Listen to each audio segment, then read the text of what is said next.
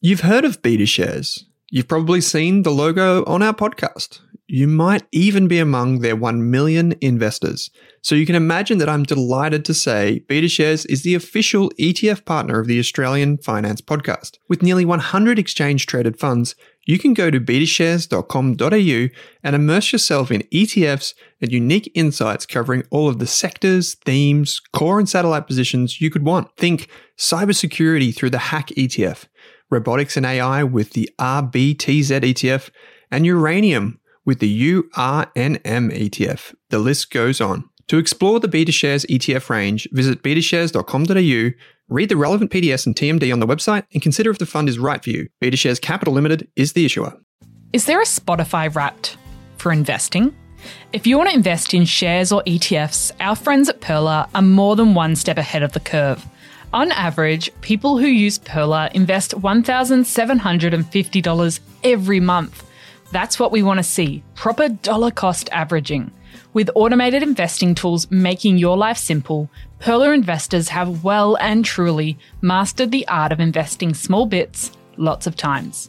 So, if you're ready to start growing your net worth in 2024, follow the link in your Spotify or Apple podcast player right now to discover how you can get started today.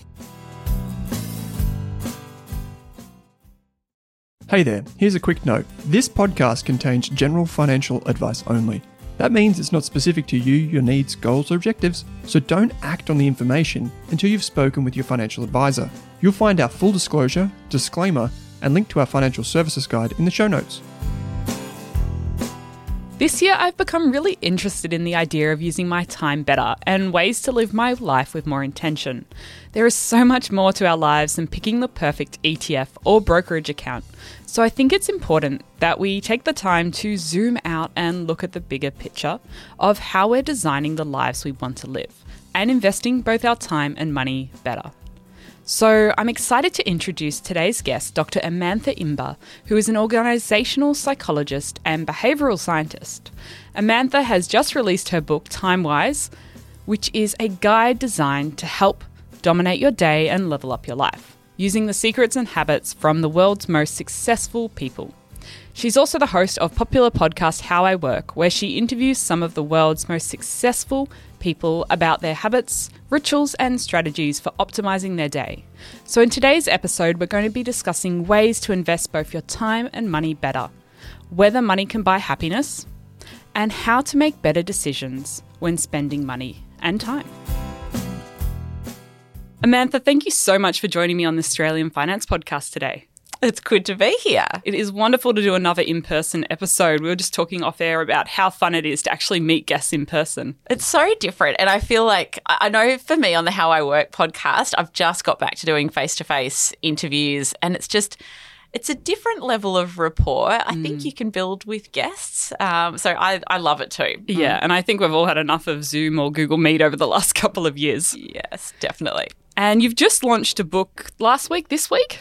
A week ago, yeah? Yes. How's it all going? It is great. It's a bit of a blur of bookstore visits and interviews and media stuff, but it's been great. Like, I mean, when you write a book, it's almost like you're in a cave for a year, and you may be getting feedback from one or two people that visit you in the cave who are your editors, and they mark up your work like crazy, and then you emerge from the cave and it's kind of like, oh, people are actually going to read this thing that I've been working on a lot for the last year. So it's quite exciting. Yeah. I know a lot of people, including myself, have the dream to one day write a book. So it's quite crazy that you've got a physical, tangible book that people can buy now. Yes. It's always weird when you receive that physical copy. It's like, oh my God, it's real. It wasn't just in my imagination. So that's always exciting.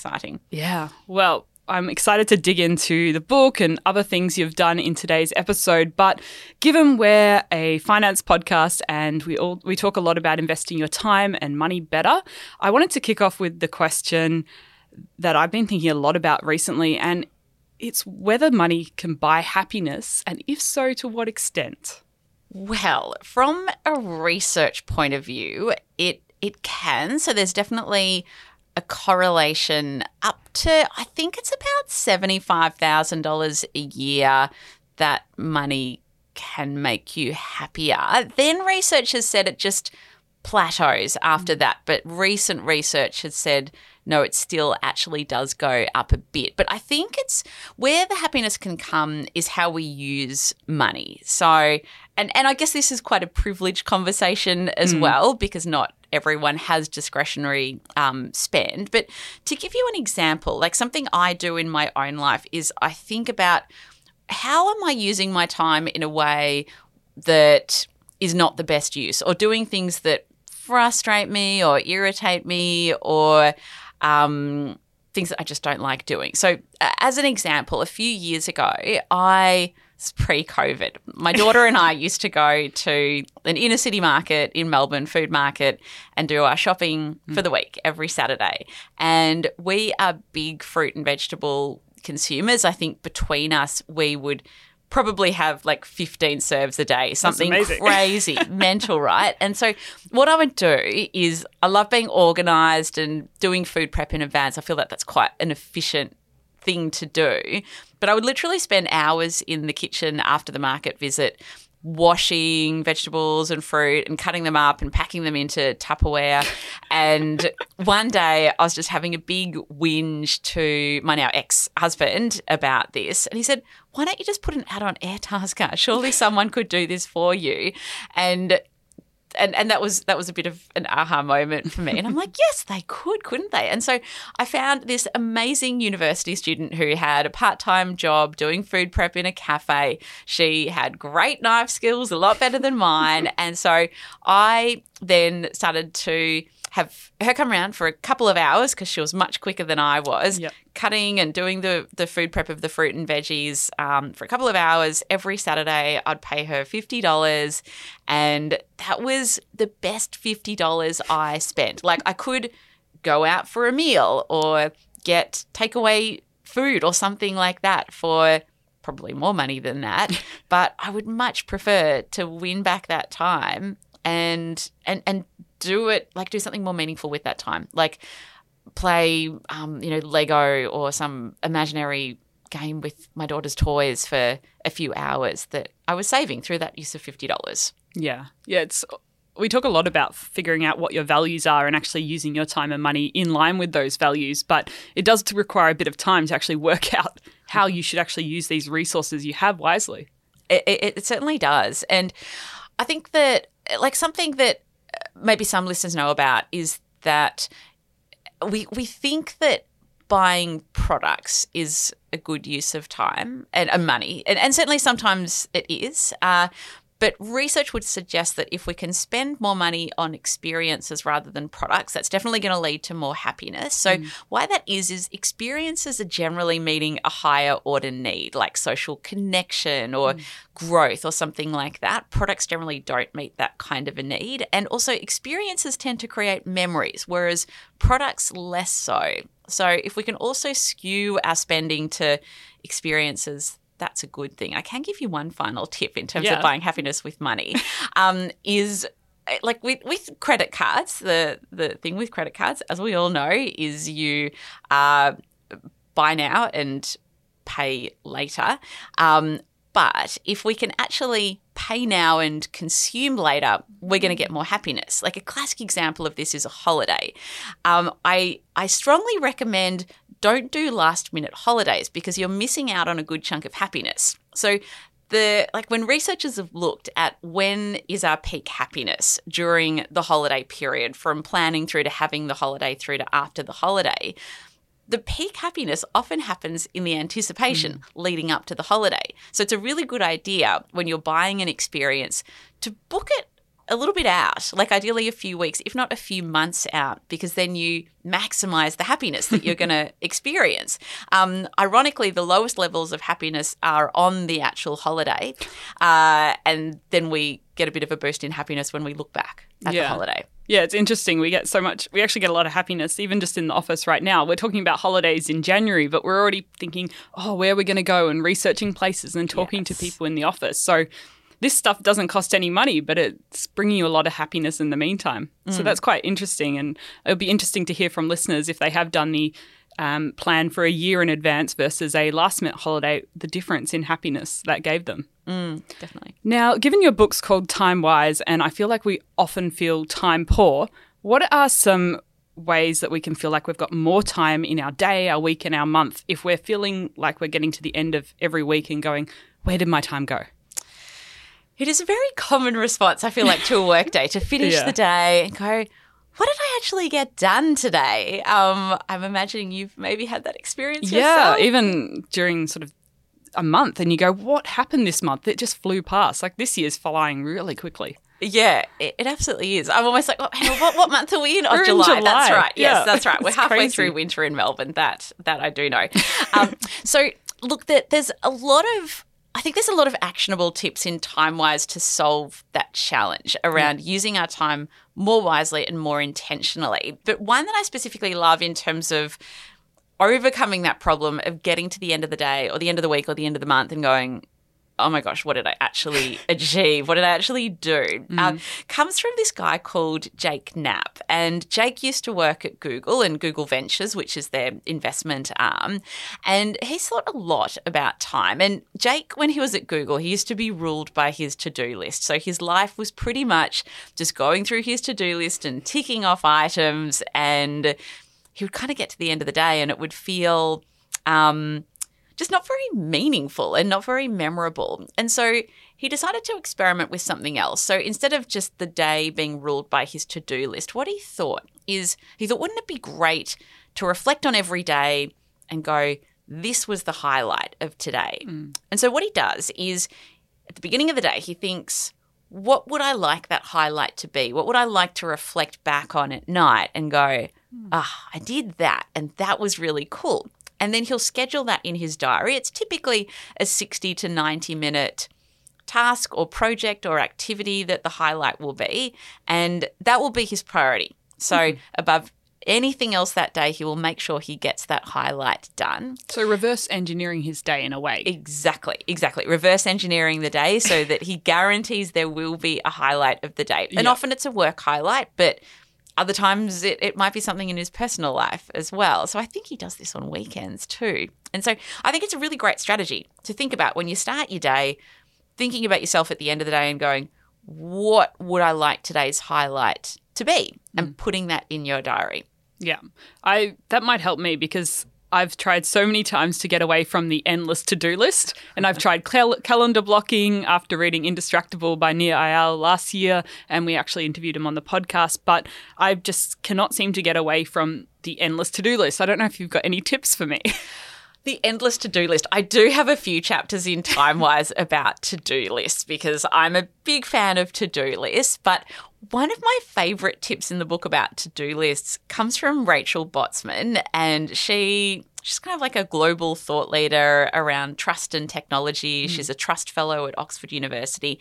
And something that she started doing and doing more frequently when the pandemic hit is actually creating a to-don't list. So she used to do this about once a year where she would think about, her year and go, what does she not want to do the following year? But she realised when the pandemic hit and she stopped spending a lot of her life on a plane and doing travelling is how much she really hated travelling and how much she really liked being at home. And so she started this monthly ritual where at the end of every month, she'll reflect on the month that has just gone and she will think about what are the things that really drained her of energy, and she'll put them on her to-don't list. So I love that strategy. I've adopted a similar kind of strategy where on the first Monday of every month, I've literally got 4 to 5 o'clock in the afternoon blocked out to do a reflection on the month that has just gone and think about, okay, what sucked me of energy and what do I just not want to do? And if you find a few things on those lists and some things that you might actually have to keep doing, like your financial admin or things like that, how do you manage that? Is that something you try to outsource, or is there a way to bring more, joy to your financial admin? Something I think a lot about is what's the best use of my time. There's a chapter in the book about thinking, with the way that you use your time, particularly with work, but also non-work activities, and, often our life admin and finance admin is something that actually falls in non-work hours, I guess, in a lot of people's minds, is thinking about and this comes from Perry Marshall, who's an American, quite famous business consultant. And he says, think about what are the $10 an hour tasks that you do, the $100 an hour tasks that you do, $1,000 an hour tasks that you do, and the $10,000 an hour tasks that you do. So really thinking, what is the most valuable use of your time and your skills, and what is the least valuable? And I'd say for a lot of people, doing financial admin is probably not a good use of people's time. And particularly, if it's doing things that are repetitive, or if you could write a process for somebody else to follow, like a virtual assistant, it can be a really good idea to outsource those $10 an hour tasks. So if, for example, something I think about, and we've got an amazing virtual assistant at Inventium, which is the behavioural science consultancy I founded 15 years ago, is for, I think, the last 5 years, we've had Elaine. And whenever anyone on the team becomes aware of a task that's quite administrative in nature, but also quite repetitive, quite monotonous, it would be not too difficult to develop a process or a procedure for somebody else to follow. We always encourage people to do that and give it to Elaine, who's amazing, and the rate that we pay her, she's located in the Philippines. We absolutely pay her above market rate, but when we compare that to the Australian economy, it's much more cost effective. So I think, you don't have to have your employer pay for a virtual assistant. I think that people just in their personal lives can really benefit from finding someone who is in an economy that's different from the Australian economy, still pay that person a really good wage or salary or hourly rate, and remove a lot of things that are just not the best use of our time. Yeah. And what if we had some things that we couldn't outsource? Maybe we have to call the bank personally to renegotiate our mortgage, and that could be a $10,000 an hour task. Do you recommend bunching a few of these things up and just getting them out of the way once a month? Yeah, look, batching like tasks with like tasks is definitely a good productivity strategy. For example, batch processing emails is quite a common productivity hack. A less common productivity hack is batching meetings together, which I write about in TimeWise, because if we have meetings scattered throughout the day, our researchers found that we actually become 22% less productive in the hour leading up to that meeting. I believe that stat. They can be very disruptive. Yes, they can be. And it's you don't really want to get into flow or, do any kind of deep focused work, because you're just going to get jolted out of it by the meeting. And likewise with life admin tasks, like getting on the phone to your bank, for example, there might be a few life admin tasks that you've been putting off, and then, maybe having an hour of power at the end of the month, or, maybe if they're tasks that you find really hard to do, maybe scheduling it for when you've got peak energy. For, most people that's in the morning, that can be a really good thing to do. Yeah. And if we want to start making better decisions, because we talk about making good financial decisions a lot, but maybe just better decisions in general with the way we allocate our time and our money, do you have some strategies that listeners could try out? Definitely. I think a lot about decision making, and there are a few chapters in TimeWise that are all about very simple ways to make better decisions.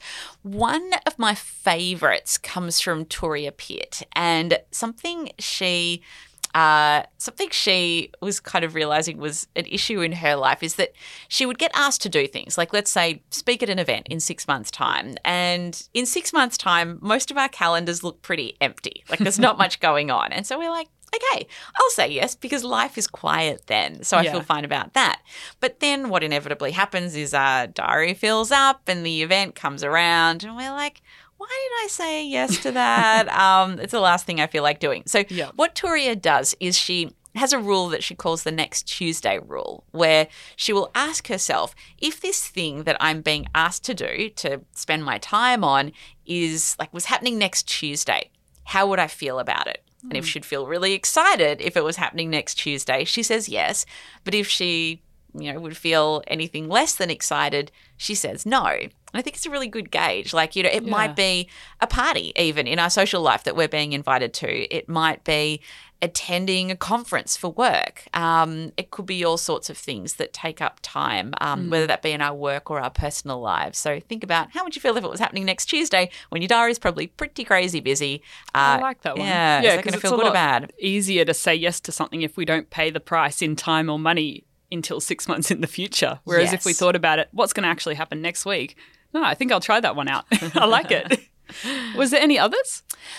There's another one that I really like from John Zeratsky, who's also an ex-Googler like Jake. They used to work together. And he has a strategy that he calls the iceberg yes. It's kind of tapping into a similar thing because often when we get asked to do something, we can often just focus on the exciting part of it. And like a presentation is a really easy example to give. If we're asked to give a presentation, we can think about, being in the glory of all those people and, the audience coming up to us afterwards and going, that was great. And it can be really tempting to say yes when you focus on just the tip of the iceberg, the exciting part of the thing that you're being asked to do.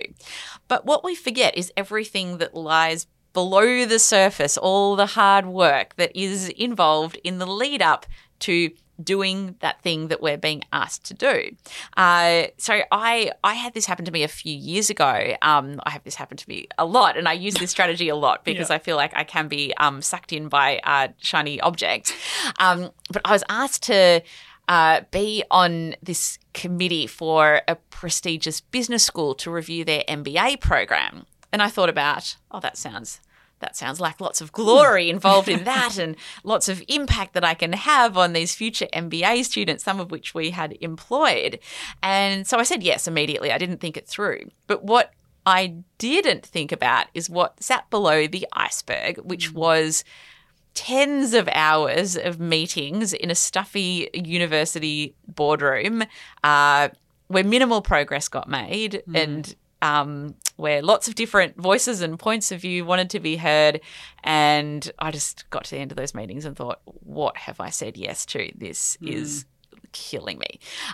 So I love the iceberg, yes, because it helps avoid all the stuff that sits below the tip of the iceberg. Yeah, I feel like that could be quite useful for our finances as well because we often get involved in something just because of the shiny object at the top and we don't actually properly think through the decision and all the intricacies involved below it. Absolutely. Yes. I think you can apply it to so many things in life to make better decisions. Awesome. Now, I hear you've got some thoughts on why our current method of goal setting is broken. Yes. So goal setting and particularly SMART goals are quite popular in productivity circles and in I remember work that from high circles. school. Yeah. Good old SMART goals. Turns out they're not so smart. So when we think about goal setting, and I got this advice from Professor Adam Alter, who's a professor at the Stern School of Business at NYU, and he says goal setting is broken because when we set a goal, and let's just say it's to save up, $50,000 for a deposit on a home. Until you reach that goal, until you have $50,000 or whatever your goal is saved up in the bank, you are failing. You are failing. When you've saved up $40,000, you're still failing. And that is a really demotivating state to be in. And then when we hit the goal, sure, we've got success, but how often do we really truly celebrate success and sit in that success for a long time? We don't. We just move on to the next goal. And so we're back into a failure state. So what Adam says is a much better way to approach goals is, sure, have an idea of your end point, but instead of focusing on that, focus on setting a system that's ideally a daily or weekly system that will ultimately get you to that end point. So it might be a system for saving up for a deposit on a home, might be going, every week I'm only going to have, one coffee rather than two, and I'm going to put that, $30 or $40 or however much it equates to into a savings account. And I know that if I do that every week for X number of weeks, that I'm eventually going to reach that goal. So think about, what is your system? Maybe your system is saving a percentage of your salary every week and putting that straight into account. So, you can apply it to all sorts of things, like a work goal might be, I have to write this report, and instead of just focusing on the end state of this report that you're failing at until that report is written and delivered, think about, okay, well, every day I'm going to spend half an hour on working on this report, or every day I'm going to write 200 quality words that are going to contribute to this report, and I know that by this point in time, I will have got to that end point because the system gets me there. Yeah. I think that's quite good because the financial goals we set can often seem very overwhelming at the start, especially for listeners who are saving up for a house deposit or wanting to build their portfolio. And so, yeah, you can feel like you're never really reaching that goal until you finally hit that number. And that could be 5 or 10 years down the track, but you don't get to enjoy all those small milestones in the meantime. Exactly. You can celebrate a system every day if it's a daily system and you're sticking to it. And what if something happens and you realize you're not on track to reach your goals? Because I guess even with those SMART goals, when they're realistic, sometimes life changes and you end up not actually achieving the goal at the pace you thought. What would you do to sort of reframe or change your goals so you can still achieve something? I would actually relook at the system. So if your life has changed and you're like, I don't think that system is actually achievable now on a daily basis, I would reflect on, well, what does seem achievable given my life has changed? So it might mean that it's going to take longer to get to that end state, but you're not going to be beating yourself up if you're kind of missing that daily system. So review the system as opposed to the end state, because presumably there's a reason for the end state. Yeah. Yeah, and our emotions play a big role in goal setting and decision making, and sometimes they play a role to our detriment. And so what are some ways we can overcome maybe things that are making us procrastinate or put off doing certain tasks or working towards certain goals? There is a lot about procrastination in the book. There's particularly a lot around digital distraction and being really attached to our devices. So one of my favourite strategies in the book comes from Kevin Rose, and he's quite a high-profile venture capitalist in Silicon Valley, and he became aware of just how often he was reaching for his phone quite mindlessly for no purpose other than just to pick it up out of habit. And when he looked at his behaviour, he was picking up his phone 100 times a day or thereabouts, which is actually not that much. The average person picks up their phone about 200 times a day. That is terrifying. It's terrifying. It's so terrifying. I'd probably do it too. But at least you haven't during this podcast interview, which is very polite. So he thought about how could he reduce those mindless pickups and mindless checking of his phone. And so what he did is he got a rubber band and he tied it around his phone horizontally. And so what it would mean is that he couldn't actually unlock his phone to check it without removing the rubber band. So putting an obstacle in the way, which made him think twice about, do I really actually need to check my phone? And so through that very simple strategy, he reduced his pickups from 100 per day to 30 per day. And if you want to get really hardcore, get a second rubber band and make a cross with the rubber bands. I have tried that, and that really does put you off picking up your phone. Okay, I'll definitely give that one a go because, you just do it in moments where you want to feel the silence or feel the void when you're just waiting for your coffee. Suddenly you're looking at your phone, not for any particular reason. It just becomes a habit. Oh my gosh, it does. It does. And look, another thing that I found really useful for myself, this is also in the book. It's around creating a distraction-free phone. So basically creating a boring phone. Because why phones are very exciting is because most people have lots of social media apps on their phone and lots of apps that have an endless scroll that you never ever get to the end of. And we also have apps like our email account, which we can check and find out how many people love us and want something from us, and that makes us feel really good.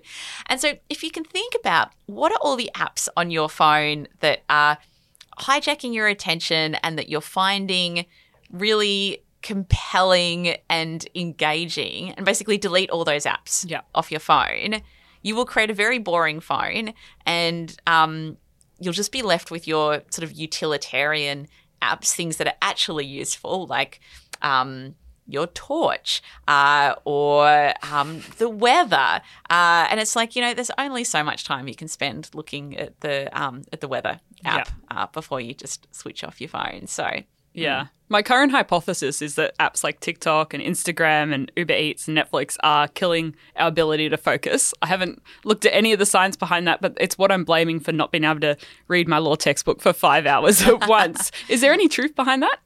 Oh, there's so much truth behind that. Yeah.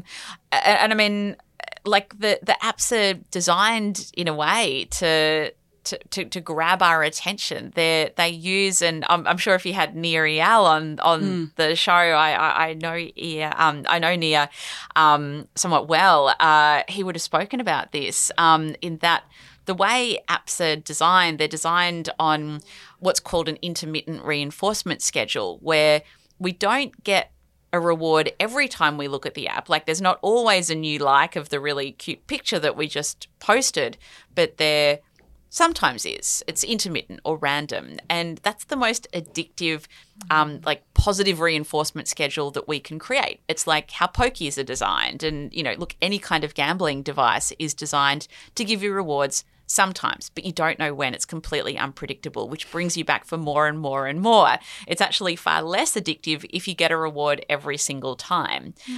So they're deliberately designed in that way. There's hundreds of people that are working on how to make these apps as addictive as possible, because the more people they get using them for a longer period of time, the more money the companies make. So I think the best way to fight back, instead of using your willpower and just saying to yourself, I'm not going to check social media every hour or every 10 minutes or whatever it is, just delete the apps, because then you're not relying on willpower. And if you, say, only access them on a desktop, which is what I tend to do. At the moment, I do have Instagram on my phone, which is quite unusual. But I do find when I do have it on, I just get sucked in by it. Yep. But mostly it's not on my phone, nor is email, which was another thing that sucks me in.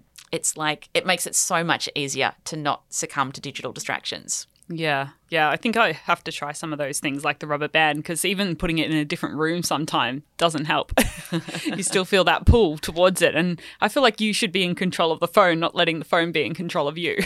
That is the ideal situation. Yes. Yeah. I mean, look, there's another I think they're called brute force strategies in TimeWise. And I got this one from Tim Kendall, who used to be the president of Pinterest. And something he tried doing is he got this device called a K-Safe. And a K-Safe is actually a device originally used for people on a diet, where it's an opaque box and it's got a timer and a lock on it. And if you're on a diet, maybe chocolate is your vice, and so you put the chocolate into the K-Safe if you're having an urge to eat the chocolate. Yeah. And you set the timer for, let's say an hour, maybe for the urge to pass, and then the box will unlock itself after an hour.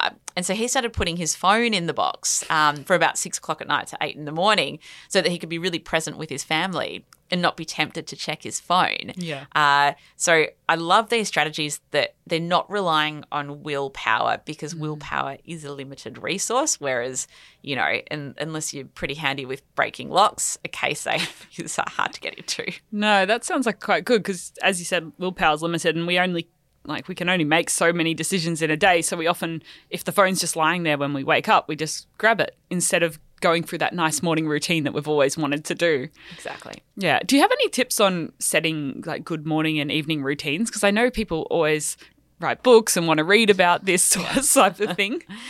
Yeah. I mean, it's so funny, like all the articles. I mean, I click on them myself. Like if I see an article, the 52 things that a celebrity's morning routine celebrities do before 5 a.m. or whatever, I'll be clicking on it.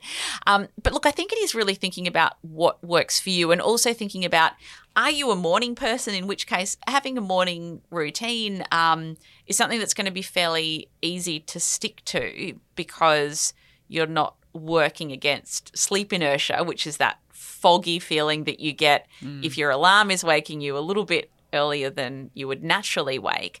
But look, I feel like Les has actually written about nighttime routines. And look, a nighttime routine that I have with my daughter that I find really good, and it's one of those things that's really stuck in my life, is, I've obviously like read a lot about the importance of gratitude, as I'm sure listeners have. We all know gratitude's important. It makes us, feel happier and so on. So much research to support that.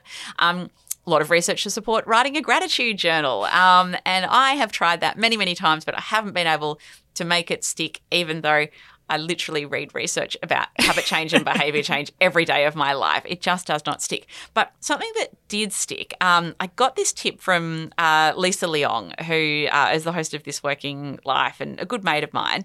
And she does a ritual with her family called Rosebud Thorn. And what this is a nightly ritual. She does it with her family. I do it with my daughter every night.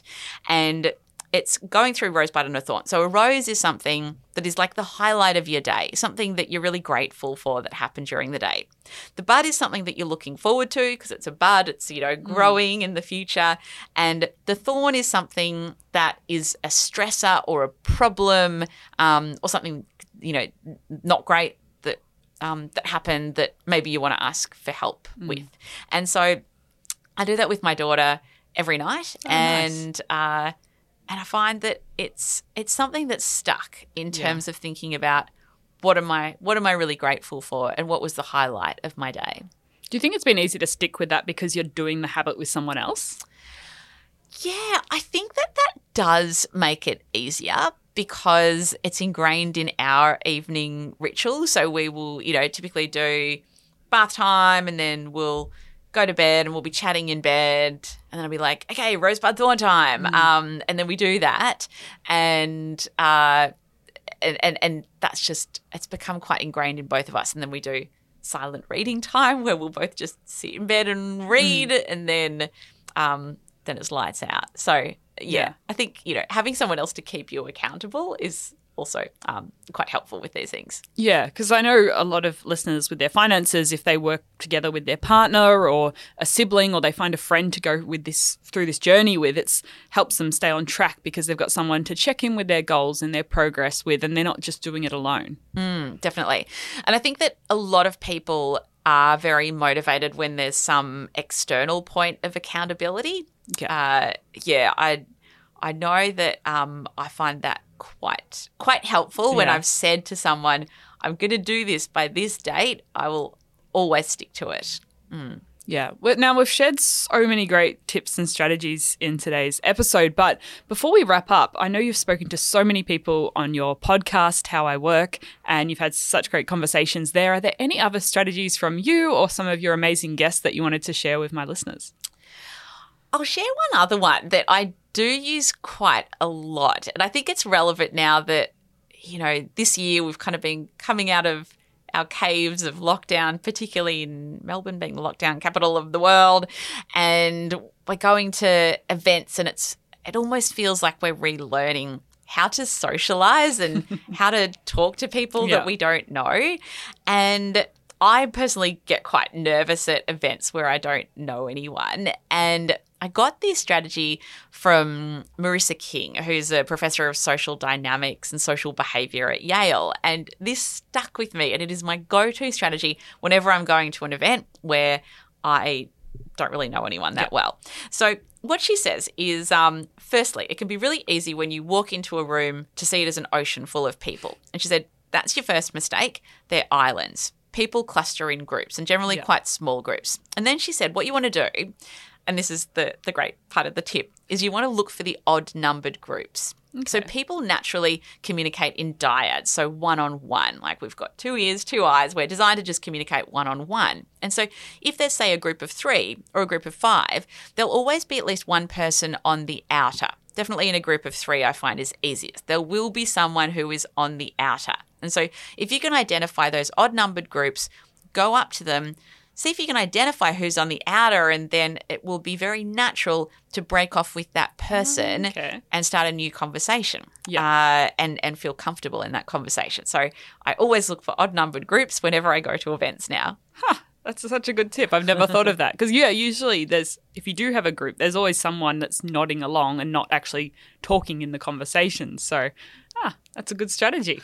Well, I'll have to give that a go. If any listeners have tried that, let me know. I'll be very interested to hear it. Now, if people want to keep working on getting back in control of their time and their life and feel a bit more in control now that we're out of lockdowns and we've got a bit more autonomy over our lives, where can they find a copy of your book, Timewise? Yeah, so you can get Timewise really wherever you buy books from. And then How I Work, the podcast that the book is based on, is available probably on the app that you're listening to this podcast on right now. Yes, I'm sure it is. And I've heard there's signed copies at Dymocks in Melbourne, so that's my favourite store. Yes, there's lots of signed copies at a lot of Dymocks stores.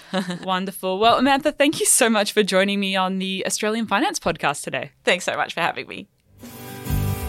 Thanks for tuning in to this episode of the Australian Finance Podcast, where our mission is to improve the financial futures of all Australians.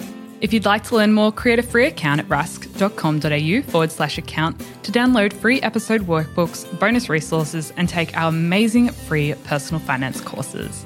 You can also join our online community by following the link in the description. If you enjoyed the show, what we'd love is for you to leave us a snappy review on iTunes. And you can follow us on Twitter and Instagram at Rask Australia. Kate and I are also on both of those channels.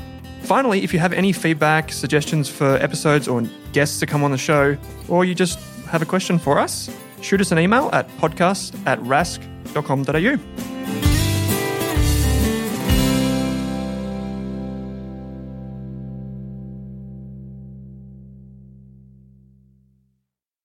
Are you thinking about starting your wealth creating journey, but not sure where to put your hard-earned dollars?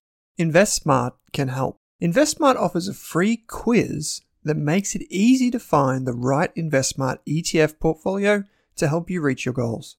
Just visit investsmart.com.au and hit Get Started. Answer a few simple questions about your goals and how much you want to invest, and you'll get a tailored statement of advice with a portfolio recommendation. You can visit investsmart.com.au for a no obligations free statement of advice. This ad is brought to you by InvestSmart Advice, AFSL 334107. For more than a decade, I've been hunting for the best investors and their methods, strategies, and tools for investing.